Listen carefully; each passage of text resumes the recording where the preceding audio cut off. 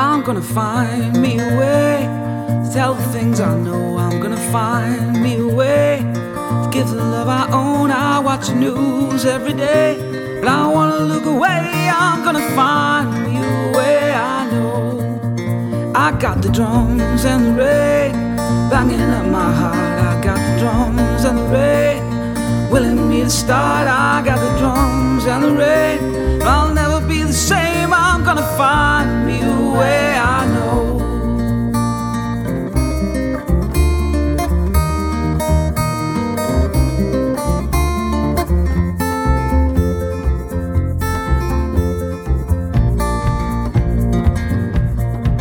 Well, if the world's gonna change, please tell me when, my friend. I'll pack the dreams that I had and get another plan. I'm gonna do what I say and never be afraid. I'm gonna find me a way. I know.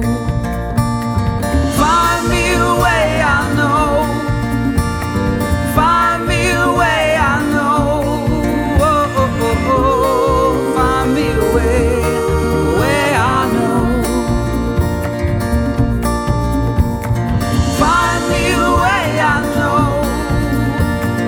Find me a way. I know. Oh, oh, oh, oh. Find me a way I know.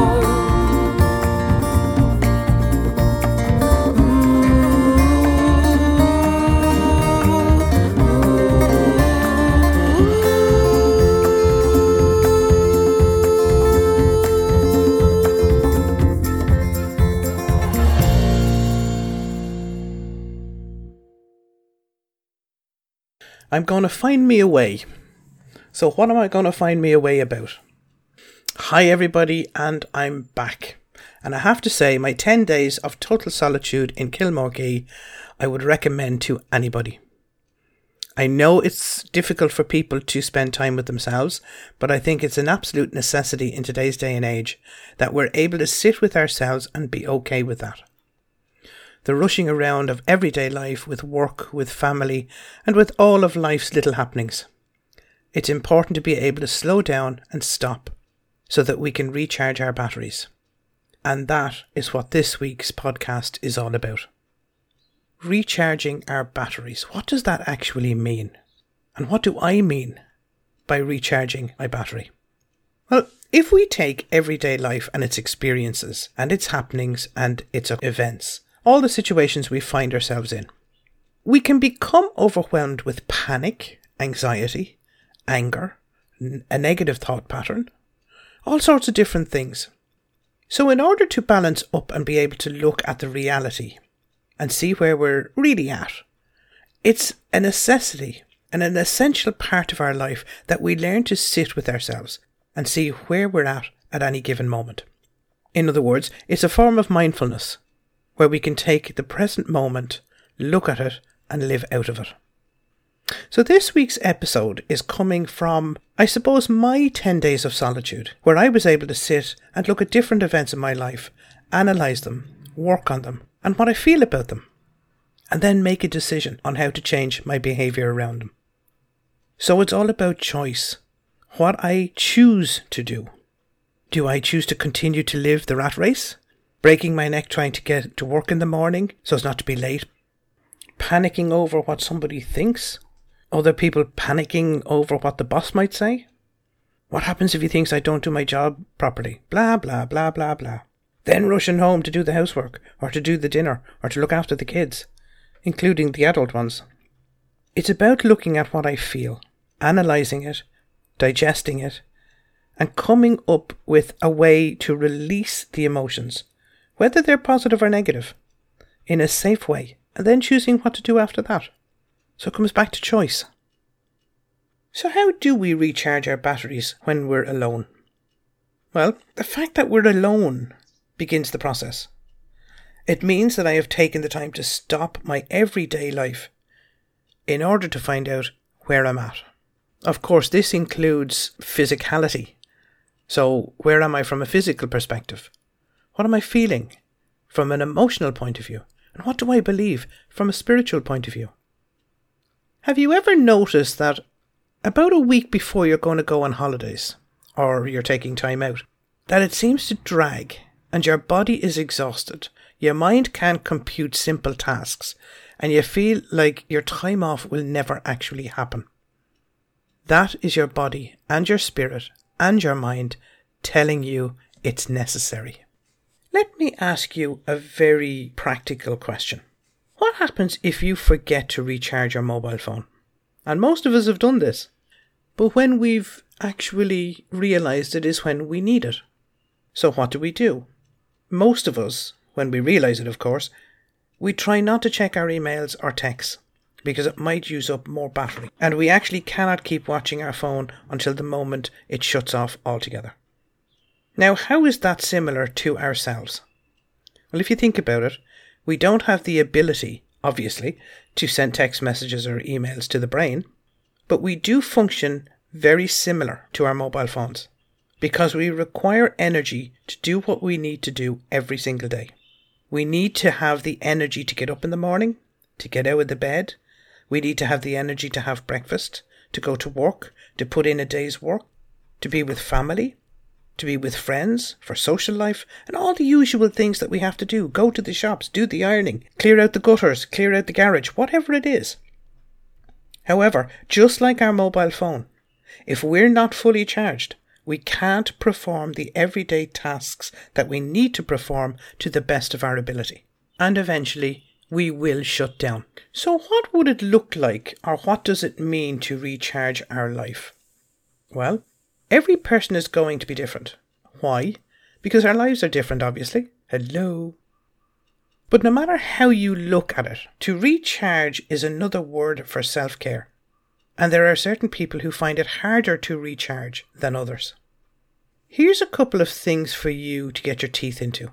We need to recharge our batteries because it will reduce stress.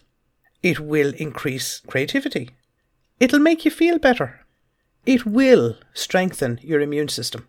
And it might even help you live a little bit longer. So here's the question then. How does it reduce stress?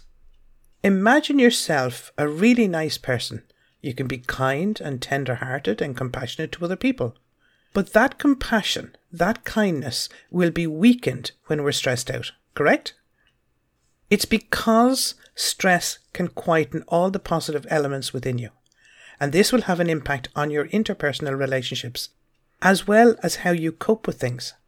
But when you step away from that stress or what's causing the stress, what you're actually doing is allowing the positivity to move outwards and shine. So from there, the next question will be, well, how does it increase creativity? Think about it. In any normal day, you've got so many things to think about. You may have so many stresses on your mind. Is there really any space to be creative? Is there any time for creativity to be established? When you rest or recharge, what you're actually doing is you are allowing the creative side of your brain to start working. You're giving it a chance to maybe take a hold or to take up space so that you can use it in your everyday life. The next question, of course, now becomes, well, how does it make you feel better? Remember that the stress hormone cortisol will always make you feel panicky or on edge or just nervous. But when we stop and recharge, you'll actually give the feel-good hormones a chance to take up their place in your body. And therefore your mood will be a little bit more raised and you might even be more prepared to take on everyday events with a little bit more positivity and less stress.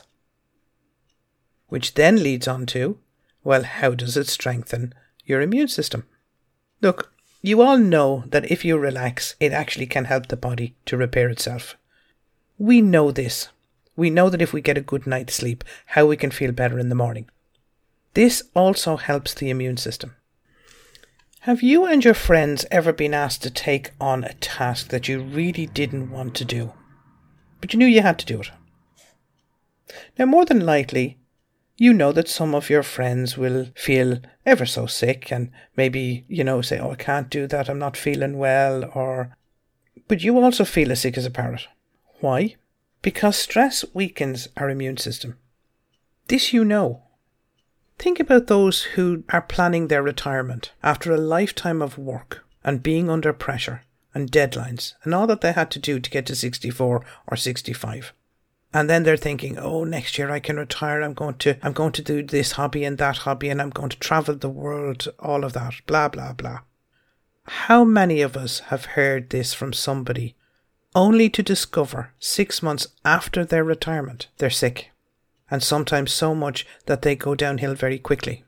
What has happened is that they never gave their body a chance to heal itself. They ran on empty or on fumes. Recharging on a regular basis will help our immune system to fight what it needs to fight. Which leaves us with the ultimate question: how might it help us to live longer? Actually, studies have shown that where stress levels are high, it's the number one cause of death. So if you take the time to relax, to stop, to analyse, to choose something different, to choose to recharge your batteries, chances are you could avoid some fatal health issue in the long run. Now, I want you to bring your attention to something. You may have noticed that it's very rare that I talk about recharging a battery or recharging the battery, but batteries. Now, this is because it would be easy to say only one battery needs to be recharged, and that would be the physical one, of course. So where I do use the word battery, that's what I'm talking about. When we only get a few hours sleep, we feel the need to rest. Or if we take too much time at the gym, or ensure we do workouts at home and go overboard, what happens is that the body will shout at us for rest. But what about the other parts of our lives? What about our patience, our focus, our tolerance, our motivation, or even our decision making? So I have to say to recharge our batteries, because these must also be considered as the other parts or aspects of our daily lives that need to be recharged, and not always at the same time. We're a bit like a car running low and carrying on, moving on fumes, before we give up completely and die a slow death. If we can reflect and recognise these parts of us, then maybe we will notice when we're not fully at our best. For example, if I take a business view of this, I have held group meetings where healthy conflict was present, because it was embraced and managed without too much effort. Why? Because everyone was at their best. Almost.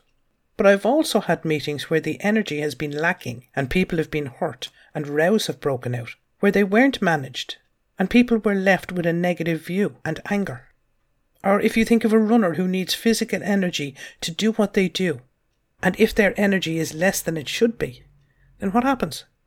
They get jelly legs and they're not at their best, and they can even injure themselves. So we don't have the store of patience or resilience in every aspect or part of our life to be fully alive. And I will certainly not be able to manage or even embrace what I need to unless I recharge. I suppose the conclusion that I've come to is that we all have patterns that emerge when our energy is failing. So when I wake up in the morning and it's filled with challenges that sap my energy or problem-solving issues, then my pot of energy is going to be depleted before I even get started. If I haven't had a good night's sleep, it's going to be depleted. What I have also discovered is that when we recharge our batteries, they must align with my lifestyle and passion. For example, some people will recharge their spiritual and emotional batteries with exercise, meditation, prayer, while others may shake their heads in disapproval of these methods and may find that lounging around on their sofa at home with a good book and a cup of tea will recharge them. Others find that time alone or with friends might keep their batteries recharged. So depending on what you feel, not what somebody else feels, is right for you, providing you're doing it from a place of recharge. What I've noticed is that during the pandemic, people have had to spend more time with themselves, which has been a strain for some. Why? Because they got bored with themselves and they would find anything to fill it or to fill that boredom, which is usually going against what we actually need to do. And that is to sit with ourselves, to see what our body needs, our mind needs, and what our spirit is screaming for. And that is to get to know the person inside and what that person needs and to find positive ways of giving it. Now, did you know that our emotional resilience is limitless? Do you know that? But how many of us know that it's not bottomless? We must take a step back when challenged to allow ourselves to de-stress and restore or recharge those parts of us. By this recentering, we can have more energy to get back on track and learn about the core, that inner part of who we are in the world. So how do we know we have a low emotional charge? Let me give you a couple of ideas on that, because there are many alerts or signs that your emotional battery will be running on empty. I'm just going to give you the most common ones. And I know that you know these, but maybe by me saying them, you'll take another look at them and maybe keep an eye on them for the future. Being totally unmotivated. Have you ever had moments when you just couldn't be bothered? That everything is just boring, or that you're just frozen with tiredness, where you can't get excited about anything that you're doing? Motivation, or lack of it, is one of the most common symptoms of exhaustion and hopelessness and burnout, which leaves us with no energy to do even the simplest tasks in our daily life. It's where we struggle to find any amount of energy or even look at change or improving our lives. Tarnished relationships. At the best of times, relationships can be delicate and heavily impacted by how we feel. When we're emotionally drained, it is so hard to stay connected with people we care about. In fact, most of the time when we feel this drained, we actually pull away from friends and loved ones. And we do this in an attempt to protect an already struggling well-being. However, without the nourishment and love that they need from us, these relationships will begin to break down until they disappear altogether. Social isolation. So, as we've already seen, our relationships can disappear and we begin to hone in on social isolation, and this can be toxic. It can lead to a wider removal of happiness and health. Now, we know as human beings, we so need our social connection in order for us to thrive, and these connections are more important when we are experiencing stress and emotional problems. So, are you so exhausted that your relationships are collapsing? Well, if you are, then social isolation will not be too far behind. Irritability will also increase. If you think about it, our moods are dependent on our emotions, even though they are not the same thing at all. Our emotions are responses to specific events or stimuli in our lives. For example, when you're sad or angry, there is usually a reason behind it, and you can choose to trace it back.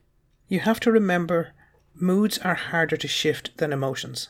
So if you've been dealing with negative emotions that deplete your energy or your batteries, then you have to find that your mood will also be negative, and you will become very irritable with people around you and with yourself. Why? Because you know that something isn't right, but not having the energy to change it will just add to it. And of course, we all know about physical exhaustion. Would you believe it that our physical presence is often very much connected to how we feel? When our emotional battery or energy is at zero, you will find that your physical energy is almost drained as well. For example, if you're struggling with emotional drainage, then your body will begin to shout at you, starting with you struggling with sleep. And we know that this over time will have your physical body more and more exhausted, and you'll ultimately find it more difficult to keep up with everyday physical needs. Feelings of hopelessness. Now, after experiencing all of the above, or any of the above, or one of the above to extreme, then your state of mind, like your body, will begin to slip. And more often than we would like to accept, we can go into some really dark places when we get to this kind of depleted level of energy. You might even begin to experience the feelings of failure, like there's no point to anything. This is hopelessness. And this is just the negativity talking. Most of us will pull away and allow ourselves to recharge from a different angle, and we'll come back and see things from another point of view. However, there are some that do not have enough energy to pull away and can go into the pit of destruction and ultimately go into a place where suicide is felt to be the only option at that moment. The answer to all of this is simple. Do not let your batteries wear down to zero. You need to help yourself by keeping your level of emotional energy up, and this will give you the resilience and strength you need to live, basically, and to love. So here are 5 ways you can actually help yourself. And these are only 5. These are only off the top of my head. Give yourself a sense of enjoyment. Maybe invest in a support network. Spend time on your own to evaluate and look at where you are emotionally in your life. Try to nourish your physical body. And here's the important one. Set solid boundaries for yourself with regards to others in your life. For example, do you give people firm limits and then enforce those limits when they try to test them? Stay safe, stay well. Namaste.